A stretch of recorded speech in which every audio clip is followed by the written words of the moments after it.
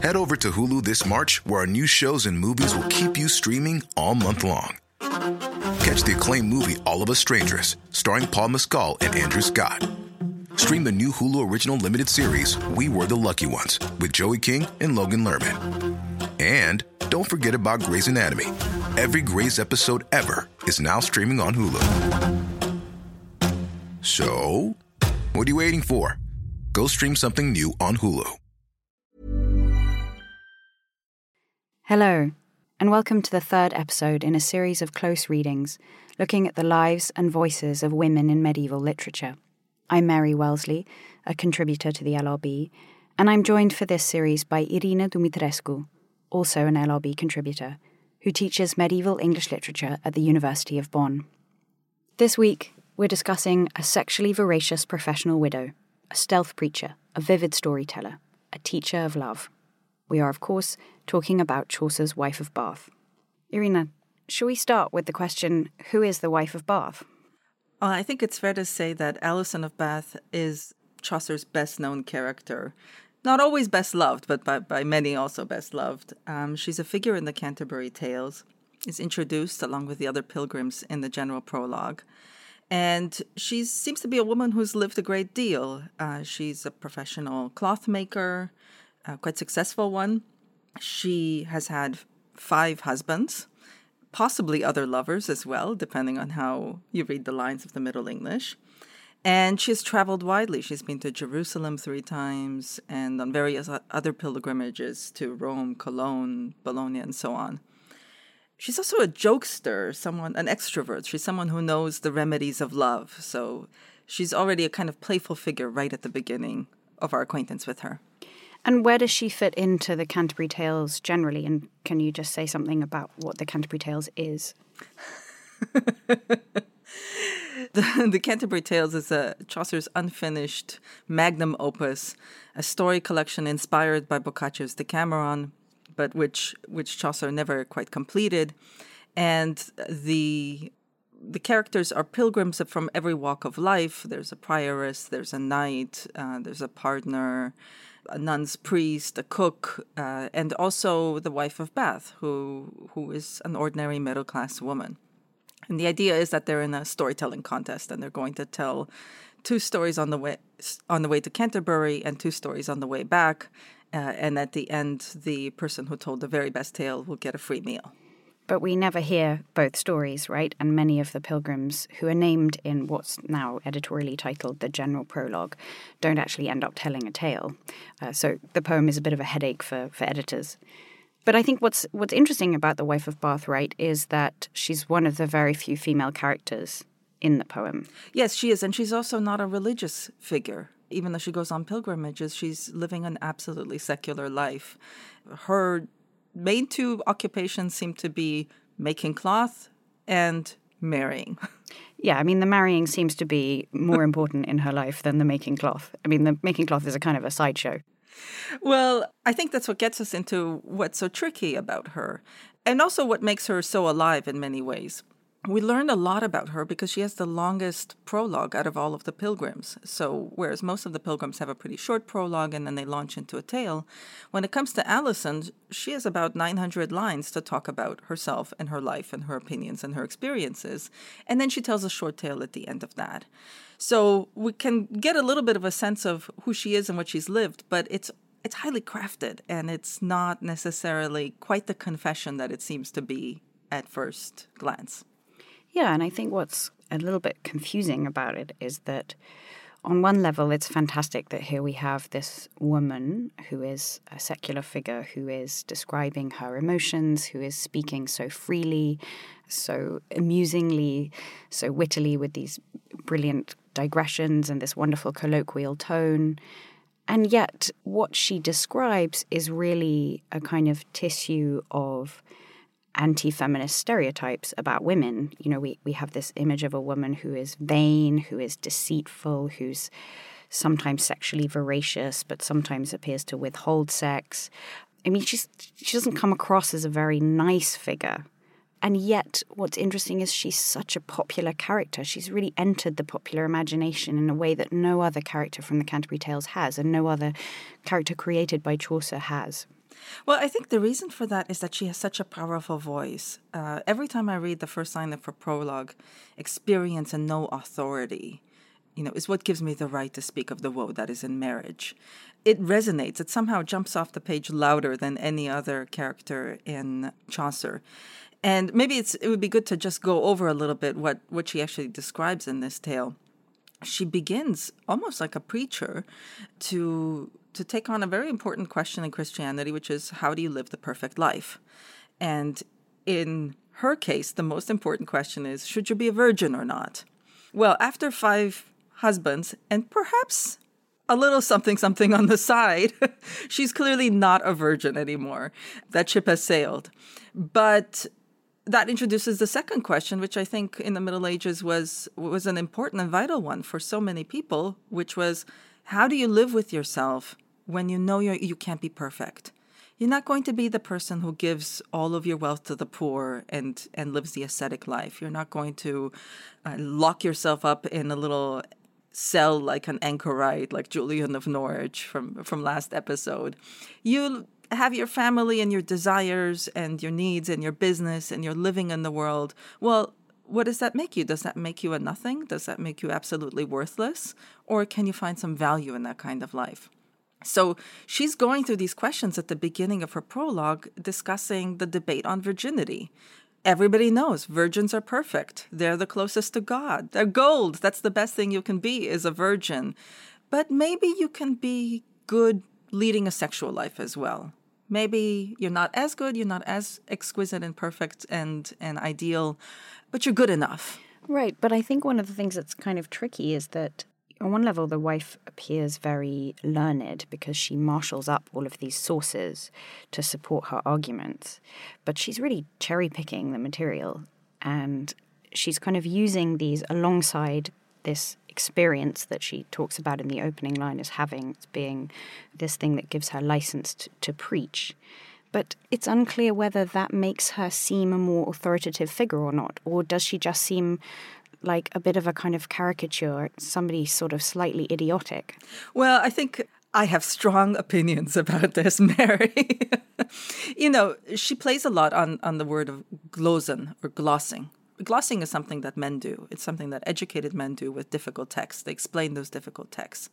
But if you look at Middle English glosen, it also means to explain in a way that's false or deceitful. It also means to flatter, to seduce someone. And I think the word to gloss wouldn't have taken on those meanings if there wasn't the sense that glossing is already something that can be potentially deceitful. When people explain older texts, they're always explaining them to their own ends. It's never a purely scientific or detached process, right? So I think what she's doing, reading ancient texts, reading the Bible especially, reading scripture and using it to prove that married life is still valuable and is still good in its way, that's exactly what a man would have done as well. Absolutely educated, literate, university-trained man. But modern scholars come along and they're dealing with a woman and they see that she twists the evidence and they say, well, this is a woman's way of dealing with text. Men did the same thing. That's why gloss means also deceit. Right, and Chaucer did the same thing. So in Troilus and Cressida, there's this wonderful moment when Chaucer throughout that poem is talks constantly about his sources, and he uses this as a kind of little shield to hide behind. If the readers or the audience are offended by what they read in this poem, I'm sorry, I'm just copying my sources. And then he cites this source, Lollius, and no one has ever been able to establish whether this Lollius just some kind of writer whose work has completely disappeared from the face of the earth, or is this Chaucer just being quite playful with this kind of citationary tendency that perhaps he detects in other poets of the period, and actually he kind of thinks citing sources is a bit silly, and so perhaps the wife is doing the same thing. I mean, she's drawing attention to this process of deriving authority from written sources. I mean, so much of the Canterbury Tales itself is about the kind of drama of interpretation. One of the kind of engines of this poem is the way, and we see this particularly in the wife's prologue, the pilgrims are kind of fighting with each other, they're interrupting, they're interjecting, and throughout the prologue we have these other characters interrupting her and saying, "Oh, but I'm not sure I see it this way." And so there's a real sense that Chaucer is alive to the possibilities of these differing interpretations. Well, I'm glad you pointed out the fact that there's an audience there. This is very much a performance. And, there's this part in her prologue where Alison talks about how she likes to go to weddings and preachings and plays. And you get a sense that this is someone who likes to go to shows, right? She would have been on Broadway, with the season ticket if she had lived in New York. So she's someone who's very aware that she's performing for others. And she says at one point, this is a line that I'm always coming back to, for my intention is only to play, right? I think that's the giveaway. She knows she's playing with language, with her own story, with ideas, with all of these terrible misogynistic proverbs that are part of the literary tradition of the time. She's going to play with them, and she's going to play with them for the amusement of the pilgrims. Yeah, so there's constantly this internal and external audience. So the external audience being the readers or listeners of this poem, and then the internal audience, and that's kind of wonderful in the way that Chaucer is sort of writing in this very layered way, knowing that we are kind of experiencing it in this sort of through these several removes. It's like a rose, really, with all of these petals where you feel like you're never quite getting to the center, because she also presents herself as someone who can be quite tricky. And early on in her story of her life, after she's gotten through this question of virginity and perfection and the married life, she describes her marriages. And she starts with the first 3 marriages in which she was quite young and she married rich old men, which is a good business move if you're gathering capital to marry rich old men. And she basically pictures herself as sort of giving advice to young women about how to manipulate their husbands. So this is, you have to imagine Chaucer's audience, and then imagine the Canterbury Pilgrims figuratively. And now we're imagining her performing the wise old woman for younger women who have to learn how to manipulate their husbands. And the way to manipulate your husband is to tell him that when he was drunk, he said all kinds of awful things to you. Sexist things, that he accused you of cheating, that he accused you of walking around outside in the town and getting into trouble. And the men feel so bad that they do what she wants, which is give her their money. But her point is they never actually said any of these things. She just managed to convince them that they had, when inebriated, been absolutely terrible to her. It's a weird kind. It's the most complex gaslighting I've ever encountered in a text. And she presents that as working quite well for her, that she can manipulate them. The only bad part is that every now and then she does have to have sex with them. And on the one hand, she presents herself as sexually available and unquenchable in a certain sense, but she also seems to not have that much pleasure in her older husbands. She says, in bacon, I never had any delight. So the old meat was never really her thing, but she would hold out as long as possible until she got money, and then she would suffer them to do what they needed to do. Yeah, so should we see the wife as this somewhat unpleasant manipulator, or a very shrewd operator who's kind of gaming a patriarchal system and making it work for her as best she can? I mean, she's clearly a highly subversive figure who is drawing attention to the kind of oppressive structures that she lives within. And so is she some kind of wonderful trailblazing proto-feminist activist, or is she just a kind of straight up unpleasant person? Well, I think it's always a mistake to try to look for someone who's feminist by today's standards in the past. I think we would have trouble even looking in the 1980s or 1 decade ago and finding someone who's perfectly feminist by today's past. She's someone who's already rejected perfection, right? She's not going to be anyone's perfect model of anything. Her glory is in all her flaws. That's where it lies. And she's declared that to us at the beginning. But I think what makes her a sympathetic figure is that she then goes on to have 2 other relationships, which are also quite different from the first 3. In the 4th marriage, she has a quite cruel husband who really is a drunkard, who really does cheat on her, who really does all of the things that the other men didn't do, but she sort of convinced them that they did. And she's quite cold about the way she describes him. And there's a sense, perhaps this is something I'm imagining, but every time I read these lines, I feel that there's a sense of hurt there that's almost simmering below the words.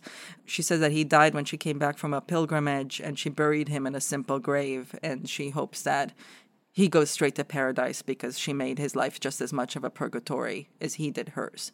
So there's a sense of real pain there. And then she marries a much younger man, Jenkin, who's sort of hinted at earlier in the story, having particularly nice legs. Yeah, we should briefly talk about this. There's this wonderful moment when she sees Jenkin, in fact, at the funeral of her fourth husband, and she looks at him and she says, what wonderful... From behind. Yeah, from behind. Yeah. And she says what cracking legs he has. And it's just such a wonderful moment. As help may God, when that I saw him go, after the bier methought he had a pair of leggers and of feet so clane and fair, that all mine heart I yaff unto his hold. He was, I trow, 20 winter old, and I was 40, if he shall say sooth, but yet he had always a colt's tooth. So she's saying, as help me God, when I saw him go after the bier, so she's ironically watching him walk behind the funeral bier of her previous husband, I thought he had a pair of legs and of feet so clane and fair. Clane there can mean clean, but it could also mean good and pure and kind of wonderful. That all mine heart I yaff unto his holder. So I wanted to give all myself, all of my heart for him to hold. And then she says this lovely aside, and he was only 20 and I was 40. But as I shall say, I had always a colt's tooth, so I had always a youthful appetite. Gap-toothed I was, and that became me well. And being gap-toothed was a sort of sign of lustiness. Oh, but Mary, I love the next bit. You really get a sense of her. I had the print of Saint Venus sail. As help me God, he was a lusty on, and fair and rich and young and well begun. And truly, as mein husband has told me, he had the best quonia mich to be.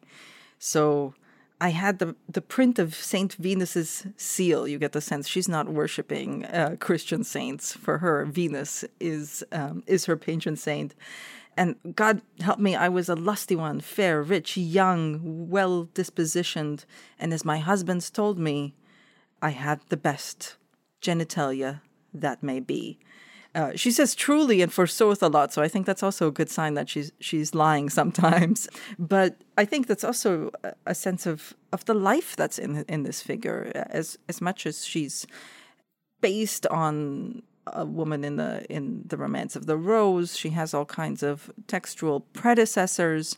I think we still want to see her as a creature whom Chaucer really wanted to bring to life for us, and who's proud of her vagina, of her sexuality, of her body.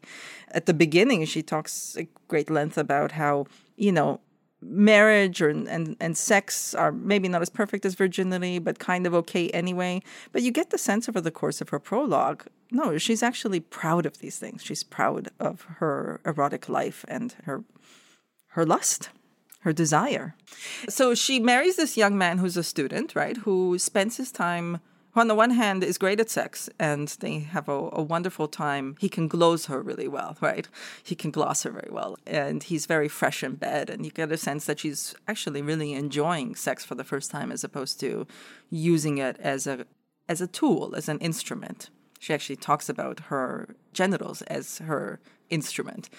But with Jenkin, it's different. There's real passion there. But he also has this annoying habit of reading from a book of anti-feminist literature and just hammering her with all of these proverbs and these stories about how terrible women are and how much they betray men, like Delilah betrayed Samson, and how they have to be controlled and so on.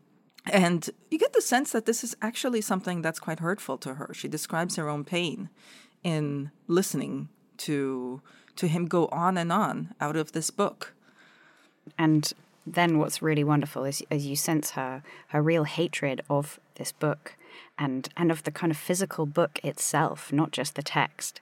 And then there's this really wonderful moment where she decides to rip some pages out of the book, and then they get into this fight. And he punches her on the ear, and she then becomes deaf as a result of this punch. And it's here is this relationship between the spoken word and the written word, and the relative authority of those two forms of discourse is really realized in this really quite violent, quite disturbing episode. You know, there's this domestic violence that leaves her permanently scarred. Although, Mary, can I just point out, she does actually throw out the first punch. That's true. Just to be absolutely fair to the situation, the marriage is abusive in both ways, in both directions at this moment, right? She rips out the 3 pages from the book, and then she punches him, and he punches her right back, and she falls to the ground and says, "I'm dead, you've killed me." And then he feels really bad for her, and they make up, and he gives her control of everything again. People talk about her deafness as being a kind of symbol for how she doesn't understand scripture. Which, again, I think, I don't know, I focus on the pain of that. I think that she's someone who's marked by life. But maybe she also doesn't have to hear him spouting all of this anti-feminist stuff all of the time. Maybe she gets spared the misogynist rants. But yeah, I think I never quite liked this reading in which her deafness is sort of a sense, a symbol of how she doesn't understand things. I think she understands things quite well, both in the text we assume she hears, right? I think, scholars tend to assume that the reason she knows all of the scripture and all of these classical texts is that she actually learned them from Jenkin, or she heard them from Jenkin.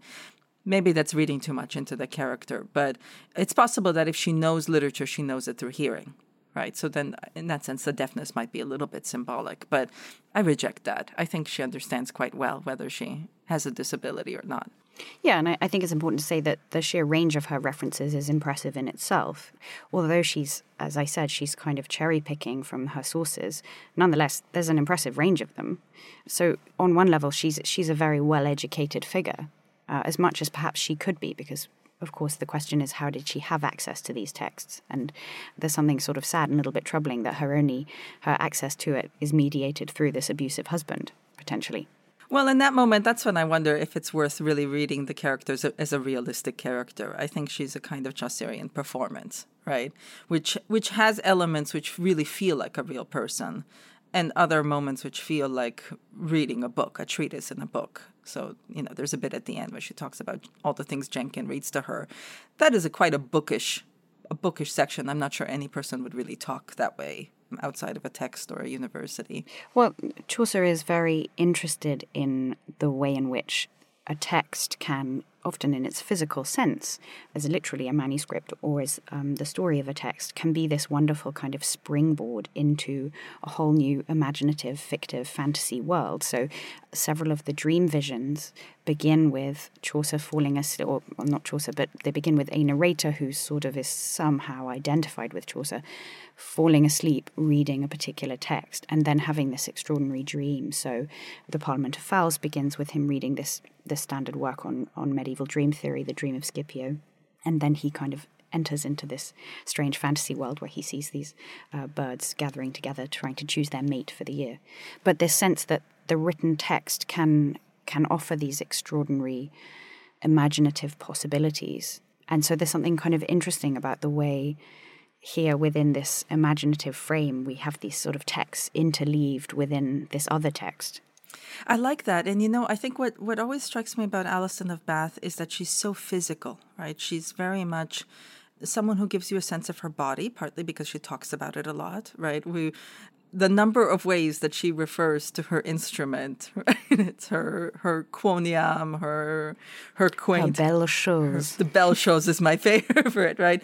She describes actually her genitals at one point as being like a candle, right? That can give off as much fire as possible without ever being quenched, which I think is a figure for the female orgasm. She's basically saying to her early husbands, look, I can have sex with other men because they will still be enough for you. You would be quite selfish to not offer someone fire from your candle. You would still have as much light, and you can still have as much pleasure from my body if other men have pleasure too.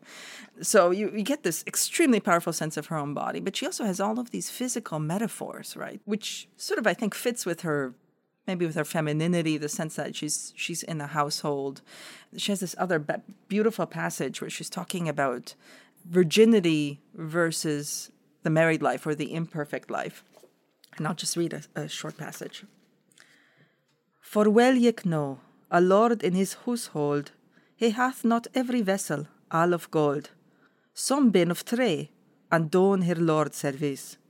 So you know a lord in his household doesn't have every vessel made of gold. Some are made of wood, but they still do their lord's service. And I think that's her point. Look, not everything can be gold. The practical, basic, simple stuff, it's just as useful. But you're thinking of her body, right? Her whole soul and her body are like wood that's a vessel that does her Lord, in this case, God, service. Yes, and throughout the prologue we have, as you say, this vivid sense of her own body. I mean, we hear about the gap in her teeth, and we hear about this birthmark that she has, and then there's a kind of bit of a wink to the reader. Yeah, I've got another one somewhere else, which I can't tell you about. And also in the what is editorially titled the general prologue, at the beginning we have this very vivid description of her broad hips and the clothing that she's wearing. I mean, she's a very, pun intended, fleshed out figure here. Much more, perhaps, than some of the other characters in the Canterbury Tales. I think that's what makes her seem so real in certain ways, that you can actually really picture her. You're invited to focus on different parts of her body and think about them. And by the end, you feel that you know her, although it's a little bit of a trick, right? You don't actually know her. You know a certain performance that she's put on. Yeah, so I think that's often the thing I wonder about with The Wife of Bath. I mean, is she a real character, or, as you say, is she just this kind of tissue of tropes about women? And I think it's interesting that Chaucer so frequently uses these animal metaphors in the prologue. So we have this image of the cat with its skin that's been singed. She talks about biting and whinnying like a horse. She talks about how wives leap on their husbands like spaniels. And then there's also this, in another of the tales, in the Miller's Tale, another Alison, is described as being like a little weasel, having this kind of sleek body and this like soft, sexy fur. So it's clear that Chaucer is using these animal images to make us think about the kind of the female body, but also to make us feel that women are kind of base and bestial, that they're kind of lower than men, that they should really only be seen as kind of animals. I think you could read that in two ways. You know, The Wife of Bath also uses the animals to convey proverbial wisdom, right? So at one point she says, you know, I don't take any store by a mouse that has only one hole to run to. She means you should have another man ready, right? You should have another husband ready, another opportunity, another way to be financially certain and safe. But she conveys that with a very kind of simple animal proverb. At another point, she talks about how, you know, you can't lure a hawk with an empty hand, right? You have to be willing to give something. And I tend to think that's a way of opposing a sort of folk wisdom, a kind of practical folk wisdom, against these elaborate textual proverbs and stories of the written tradition. So in that sense, I think, you know, on the one hand, she does seem kind of animalistic, but on the other hand, she also seems practical, right? A mouse has to survive. Hawk has to eat. She's always reminding us this is what experience is really like. For most people, it's about survival. And she's interested in survival. She's not interested in perfection or living up to what's required of her in a text. You're listening to Encounters with Medieval Women, a Close Readings mini-series from the London Review of Books. To listen to Irina and Mary's 12-part series, Medieval Beginnings, and our other Close Readings series, sign up to our Close Reading subscription. Go to lrb.me/close readings or click on the link in the description. Okay, so Irina, let's talk a little bit about the tale. One of the things to perhaps say at this point is, if you had heard or read The Wife's Prologue at this point, you are probably expecting her to tell a kind of earthy, colloquial story, perhaps one that involves, you know, what scholars could term a medieval fablio, you know, something that probably involves sex, some kind of bed trick, something perhaps like the Reeve's Tale or the Miller's Tale. And what the wife tells is very much not in that vein. She tells a story about chivalry. It's set in the time of King Arthur, in this time when fairies filled the land. And it's a story about chivalry about the kind of dark underbelly of chivalry. And one of its kind of major motifs is this concept of gentilessa, of gentleness, i.e., I'm not quite sure how we would exactly gloss that today, but perhaps chivalry or gentility. Or nobility. Mm-hmm. Nobility, yes, thank you, that's a much better gloss.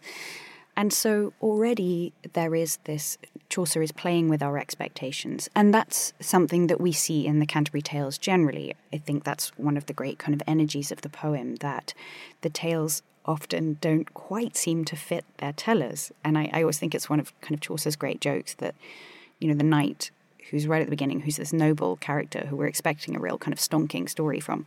And it's kind of boring, the story. And some of the best stories are told by some of the stories that really stay with you for a long time and are kind of troubling and interesting, and you can't quite get them out of your head. Those stories are told by basically the lowest class characters often. So Chaucer's already playing with your expectation. So can you just tell us a little bit about what the tale is that she tells? Yes. So it's a bit disturbing to me. I think it's hard to read it and not be disturbed to some extent by it. It begins with a knight, a noble knight, who finds a maiden unguarded and rapes her. And the next part is unusual. He's actually taken to trial for it. He's taken to Arthur's court and he's condemned to death. So that's the surprise, that he's actually punished, sentenced and punished for his crime. And he is then given over to the queen and her ladies for judgment. They basically commute his sentence and they give him the opportunity to save his own life by finding out what women really want. And he has a year to do this. And this is a trope. We find this in a number of other medieval stories, this little story about a knight who has to figure out what women want and needs to do it within a year. But I think it's most powerful in Chaucer's version because it's preceded by a rape. This is someone who did not care what women wanted. He did not care about women's consent or women's personhood. And suddenly he finds himself being adjudicated by a group of women, a group of noble women who are giving him a second chance to live. By the way, when I was rereading this yesterday, this is an amazing bit when she says, oh, if you will delay your death for a year if you can find out what women want. And he's like, oh, God, maybe I'd rather die. It's like so weird. He like actually pauses and thinks about whether he'd like to be killed now or whether he's actually going to go on this quest. So he goes around and, interviews lots of women. And again, we have stereotypes. Some want to be flattered and some want to look good and so on. And he doesn't find the answer because every woman says something different. Runs across an old woman and she offers to save him because she will give him the answer. And they go to court and he can report there that what women want most is to have sovereignty, to have power over their husband and their love, and to have mastery of him, right? So women want power. I think implied in that is also that women want power over themselves, because usually the husband would be the more powerful partner. All good, except he's made a promise. He's made a rash boon to this old lady that he will fulfill her wish. And after his life is saved, she says, okay, now I want you to marry me. He doesn't want to. He's horrified by it. He's disgusted by her old body, by her poverty. And he's now in the position of having to do something he doesn't want to do, like his victim at the beginning of the story. But he's forced to marry her. They kind of do it in secret because he's so ashamed. And the final part of the story is a bedroom scene in which she is basically, in the most learned and philosophical terms, trying to convince him to have sex with her, despite his disgust at who she is, or who he thinks she is, by convincing him that he's better off with an old, poor woman. Yes, and then she delivers this extraordinary kind of sermon, I suppose. Here, the structure of the prologue and the tale is it's almost like this sort of Russian doll structure within it. Within each kind of layer, there's this little sort of moral and a little sermon inside each layer. And she says, she asks him to think about the nature of gentilessa, nobility. And she sort of says to him, if you're truly noble, then you will accept me for what I am. Yeah, and she also, she argues for her age, because if he had a really young wife, then he'd have to worry about her being chased by all kinds of men, whereas he knows that an old wife will be true to him, and that's a little bit of a question if this young man is mature enough to appreciate that. Yeah, and she poses him this question. She says, would you rather that I am old and always faithful to you, or that I am young and hot, but I am unfaithful? And then it's quite interesting. His response is, well, what would you prefer? Yeah, and I think that's the interesting part, where he seems to have learned the lesson, right? That he can't actually choose what she will do with her own body. And then we get this happy ending, which is a little bit, we could talk about how we feel about the happy ending, where she says, cast up the curtain, look how that it is. We imagine that they're in a canopied bed together and they're in the dark. And he pulls up the curtain, light streams in, and he sees that she's young and beautiful, and she stays that way. And they have mutually satisfying marital relations and live happily ever after. Mary, how do you feel about this ending? Yeah, and it says that she submits... Hang on, let's look up the line exactly. It says, his hearte bathed in bath of blisse, 1,000 time aru he gan her kisse, and she obeyed him in everything that might him do pleasance or liking. So she obeys him in every possible way. And what do we feel about this, Irina? Mary, I asked you first. I mean, I find this a very troubling story, because it seems to be saying that a rapist, even though he does go through this process of kind of transformation, it's not a total transformation, and what he gets in the end is this hot young wife who obeys him. And then right at the very end, the wife says, she has this kind of final couplet where she sort of says, I begrudge husbands who won't be governed by their wives. So it's kind of weird. She's sort of torpedoing the sort of seeming moral of the tale she's just told. Yeah, I don't feel that this tale warms my feminist heart. I've always had problems with the tale as well, but the last time I taught it, I came to see it a little bit differently, partly through conversation with students. And, it's a troubling tale if you want the rapist to be punished, right? It could just end with his punishment, and then he would get his just desserts. But that's a certain kind of justice that would imply, right? That the punishment is the resolution, is the justice. And I think you can also read this story as a story about restorative justice. He has to understand why what he did was wrong, and he has to make it right. So he really has to spend a year listening to women. He actually has to go around asking women what they want. And that was the question that he failed to ask when he raped this maiden at the beginning of the story. He was not capable of asking a woman what she wanted and listening to her and having her answer matter. So I think there's a certain kind of elegance to the fact that a female court, right, a court of the queen and her ladies, give him a punishment which will force him to learn why what he did was wrong. And maybe that's a fantasy, right? Maybe it's a fantasy even today. And I think the wife knows that to some extent. She talks at the beginning of the tale about how, succubi or incubi and fairies and so on used to threaten women on lonely paths, but now it's friars who do that, right? So there's a sense that women have always been threatened and continue to be threatened by men who do not see them as people, who do shame to them or dishonor to them. So I think there's a little bit of the fantasy that the justice works, that the punishment works, that he learns how to listen to women and how to give them mastery over their own body.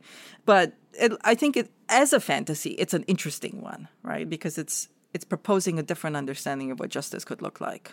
Yeah, I suppose I just feel like it is in fairyland. Whether it's the wife or whether it's Chaucer, it seems to be saying this could never actually happen. And there's a sort of terrifying moment when the old hag says that she wants to marry the knight, and he says, he's horrified, and he says, "Let my body go." And it sounds so like the words of a woman whose body is being taken by force. Mm-hmm. But that's where I think he experiences what it's like to have sex expected of him, and when he hasn't really consented, when it hasn't been free consent. What I find disturbing is the fact that the young woman at the beginning is never heard from again. And sometimes when I try to read the story in a way that upsets me less, and I like to imagine that maybe the old woman at the end and the young woman are actually the same. That because she is a fairy, she's a shapeshifter, that could be the case. But of course, there's no actual evidence for that. There is a sense that his first victim really is just silenced. So it's not a fantasy of justice without loss or justice without pain. But I think that fits with Alison of Bath because she has her deafness from this fight with her husband, even though they live happily ever after too. After their fight, she's still scarred by it. There's still a sense that her experience has left scars on her body, scars on her soul. She's not untouched by it. But for the knight, it all works out perfectly. And he gets this beautiful young wife, and she obeys him in everything. And how does it work out for Alison? Well, that depends what you think the relationship of the story is to her. I tend to think of it as a little bit of a dream on her part too. This idea of transformation. I think on the one hand, the idea that men can learn, right? That's a dream, but also the idea that you can be old and poor and disgusting in the eyes of men, and yet still somehow transform into a woman that they find appealing and are delighted to be with. She mourns at one point in her prologue her old age, that she used to be young and beautiful, and she used to sing well and dance and, get drunk and get all lusty because of the alcohol and so on. There's a sense of wistfulness about the way she looks back on her youth and the energy and beauty she enjoyed.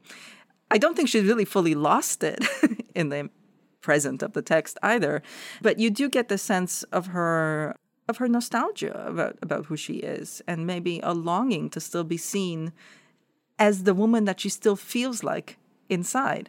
I think can I say this? I think it's perverse if I say at the age of 40, I feel younger than I am, because I know other people will tell me I'm quite young. But I do think there is this feeling, I've talked to others as well, other women, who say they do not feel that they are the age they are. Inside, they are still young, and the outside is a surprise. So I wonder if that's also part of the dream or the fantasy of the tale, that you can actually be perceived as the young, energetic, passionate, life-loving person you still feel like on the inside, that other people could see you that way. Yeah. I suppose I just think that the whole tale is kind of something of a fantasy. I mean, right at the beginning, it's the queen who kind of intervenes. And of course, there were well-recognized historical moments in which queens would intercede on behalf of somebody who was condemned to death, perhaps. And women did have this kind of public sort of diplomatic quasi-intercessory role. But it still seems to be this kind of fantasy that the women get to decide the fate of this man. And it seems to be all part of this ridiculous fantasy. And, imagine in fairyland, the women get to decide what happens. But I think that's how we should understand it. And the thing about Alison, and this is where I think she really is beautifully constructed as a character, is that she is not beyond manipulatively using her dreams. And the dreams are never easy to interpret. There's a passage it's not 100% certain that it is by Chaucer. It may have been added later. It's certainly not in the earliest manuscripts, but it is also possible that he's the author of it. And I like to think so, because it has this psychological depth that I associate with Chaucer, in which Alison seduces her fifth husband, the young Jenkin, by telling him that she had a dream in which he attempted to kill her. And she was lying in bed covered in blood. But the blood was a symbol of gold. And so it's actually a positive dream.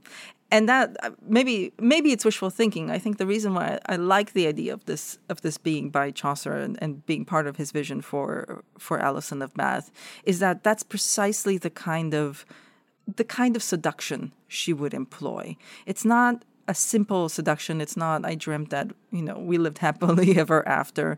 She's speaking to something quite dark in him, right? She's speaking to a kind of perhaps sadistic desire, a sense of power, a sense of vulnerability on her part, which turns out to be true. It's wonderfully ripe for Freudian interpretation, as is the tale she tells afterwards. So I do think Chaucer was moving towards a figure who perhaps only manipulatively gives these glimpses of herself and her inner life and her fantasy life, which are disturbing, which aren't easy to take, and which have a masochistic element that certainly doesn't fit neatly into Alison of Bath as the empowered businesswoman who has managed to gain authority through her marriages. There's always, I think, with her a sense of vulnerability and almost a kind of sense of loss of control or potential loss of control. Yes, and I think much of what's interesting about that episode is the fact that Chaucer is dramatizing here, as elsewhere throughout the prologue and indeed the tale, the drama of interpretation. You know, having a dream in which he tries to kill her and the bed is covered in blood is, I mean, you could definitely read that in a different way. You could definitely not see that as some kind of good omen where the blood symbolizes gold. There's this really wonderful passage when Alison is talking about the book that Janken has, the so-called Book of Wicked Wives. And she says, you know, if women wrote more texts, then they would be described differently in these authoritative sources. Should we read this bit? So Alison is reflecting on this Book of Wicked Wives that Janken reads, and she says kind of, is it impossible to read about noble women and virtuous women except in the stories of holy saints, which is rather interesting in the context of our first episode. And then she says, in this wonderful moment, "Who painted the Leon, tell me who? By God, if women hadn't written stories, as clerkes han within her oratories, they would han written of men more wickednesse than all the merk of Adam may redresse." So she's saying, if women had written more stories, as clerks have, sitting in their oratories, they would have written more of the wickedness of men.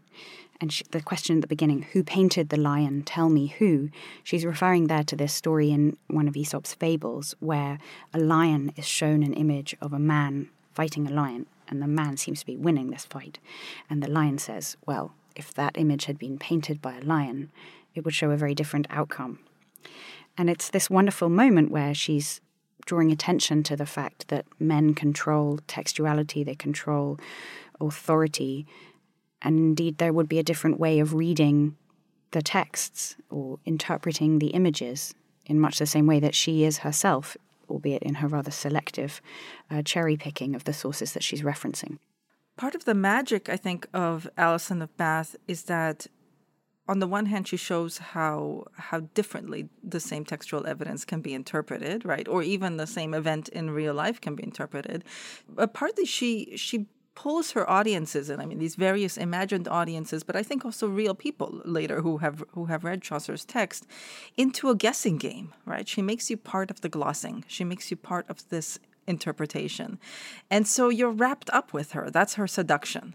I think she seduces the readers in the same way that she seduces Janken, by giving them a nut that's so hard to crack that they have to just keep trying. And this is the case with her fairy tale too, with the story that she tells. It would be a mistake, I think, to expect a story with a really neat moral. I mean, first of all, because it's Chaucer, right? And he doesn't tend to like that sort of thing. He tells complex stories that leave you talking about them and leave you thinking about them for a while. For some of us, too long. For centuries after. But she does the same thing. And I think I see her as a bit of a stand-in for Chaucer in that sense, that she's a figure who plays with these things in the way that he does too. She's not going to give you an easy story, either about her own life and her own experience, or about Arthurian days and the relationship between men and women and what the nature of justice is. She's always going to make it a little bit disturbing and a little bit itchy in a sense, so that you have to keep going back to her and try to scratch the itch. You know, if you look at the Wife of Bath's prologue, it's full of inconsistencies. One of the ways she argues for sexual life and for marriage is that and this is not an argument original to her, but she says, well, if everyone were a virgin, where would you get more virgins? Right? You need some people who aren't virgins to give birth to more babies who can then be virgins. And yet many scholars have pointed out with some concern that she never mentions having any children in all of these 5 marriages. Now, it doesn't mean she didn't. Maybe it's irrelevant to the point, but she also doesn't mention having any. So her argument is a little bit inconsistent there. She's presented as a cloth maker at the beginning, but she never talks about that work. She only talks about her sex work and her marriages. She doesn't talk about her pilgrimages, really, other than mentioning that she likes to wander around and see things around town. So there are a lot of inconsistencies, which I think troubles readers if they want a really neat, understandable character.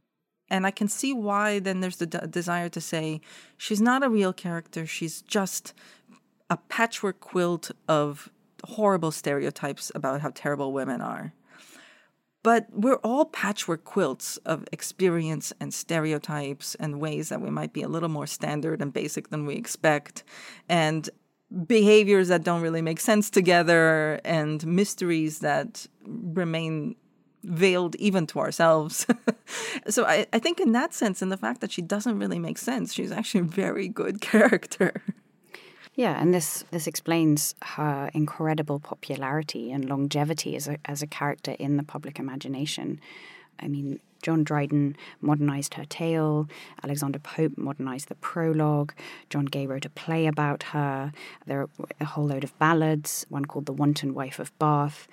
And she's, even today, you can just say the wife of Bath to people, particularly in the UK. And if they've read any Chaucer at school, it's invariably her. And she, in quite an ironic way, she has, as a character, has been kind of stripped out of the context of the tales themselves, which is kind of ironic. And the interesting thing about Chaucer's Canterbury Tales is that it seems as though no manuscripts of the text date from his lifetime. There is one that possibly might date from his lifetime, but it's not completely clear. And so in a very real sense, this poem is the product of predominantly its 15th century scribes. And we see this trend in the 15th century across a huge number of manuscript witnesses.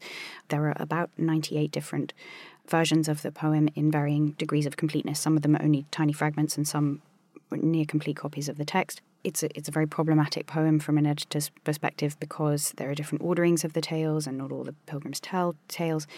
But also what's interesting is the way that in the 15th century scribes clearly wanted to reframe it and change this poem. And some of them took the tales out and put them in a completely different context. And sometimes they added these rather interesting glosses. And there's a fascinating manuscript in the Egerton collection in the British Library where the scribe appears to have added their own glosses. And what's so funny is the way the wife, who talks constantly about the problems of glosen, to glosen up and down, and yet here this Egerton glossator is clearly horrified by the nonsense that the wife is spouting and desperately tries to kind of wrest control of the text back from her and writes these often very kind of anti-feminist scriptural references alongside the text, as though he's trying to kind of grab the microphone from the wife. One of the best-known early modern ballads about her is called The Wanton Wife of Bath, and it's quite a fun ballad because basically Alison dies, goes to heaven, knocks on the door, and a variety of Old Testament and a few New Testament figures come out intending to tell her that she's too sinful to get in, and some of them do that. And with every single one of them, she points out something sinful they've done, right? Whether it's Mary Magdalene or Peter or any old figure from the Old Testament, there it's really not hard, right? And only when Christ comes out does she beg for mercy. And he tells her she doesn't deserve it and grants it to her anyway, and she gets to go into heaven. And I love that as a kind of popular expression of her appeal, which is that no one is perfect, right? Every single person in heaven, well, in the scriptures at any rate, is also flawed. And she's the person who tells them to their face, you did this, you did that, You had multiple wives. You killed so-and-so. You denied Christ. She's willing to say it. She's willing to point it out. And she will recognize perfection when she sees it. But there's only one perfect person. Well, maybe Mary too, right? But in this tale, it's Christ. Christ is the only really, really perfect person. I think the audience there kind of understood. They understood something about what's so powerful about her prologue. It's the same appeal of a figure like Mary Magdalene or Mary of Egypt, whom we've talked about before. There's this sense, experience tells you that being absolutely sinless is impossible. You can't do it. Maybe saints can, but they live in books. Real people can't. That's what experience tells you. But maybe you can get along anyway. Maybe you could do your Lord's service. Maybe you can have a good life. Maybe it's good enough. And such is the enigma of the wife of Bath. Thank you so much, Irina. Thank you, Mary. Join us next time when we'll be talking about late medieval England's most boisterous female mystic, Margery Kempe. Thanks for listening. To listen to Irina and Mary's 12-part series, Medieval Beginnings, and our other Close Readings series, sign up to our Close Readings subscription. Go to lrb.me/close readings or click on the link in the description. Head over to Hulu this March, where our new shows and movies will keep you streaming all month long. Catch the acclaimed movie All of Us Strangers, starring Paul Mescal and Andrew Scott. Stream the new Hulu original limited series We Were the Lucky Ones with Joey King and Logan Lerman. And don't forget about Grey's Anatomy. Every Grey's episode ever is now streaming on Hulu. So, what are you waiting for? Go stream something new on Hulu.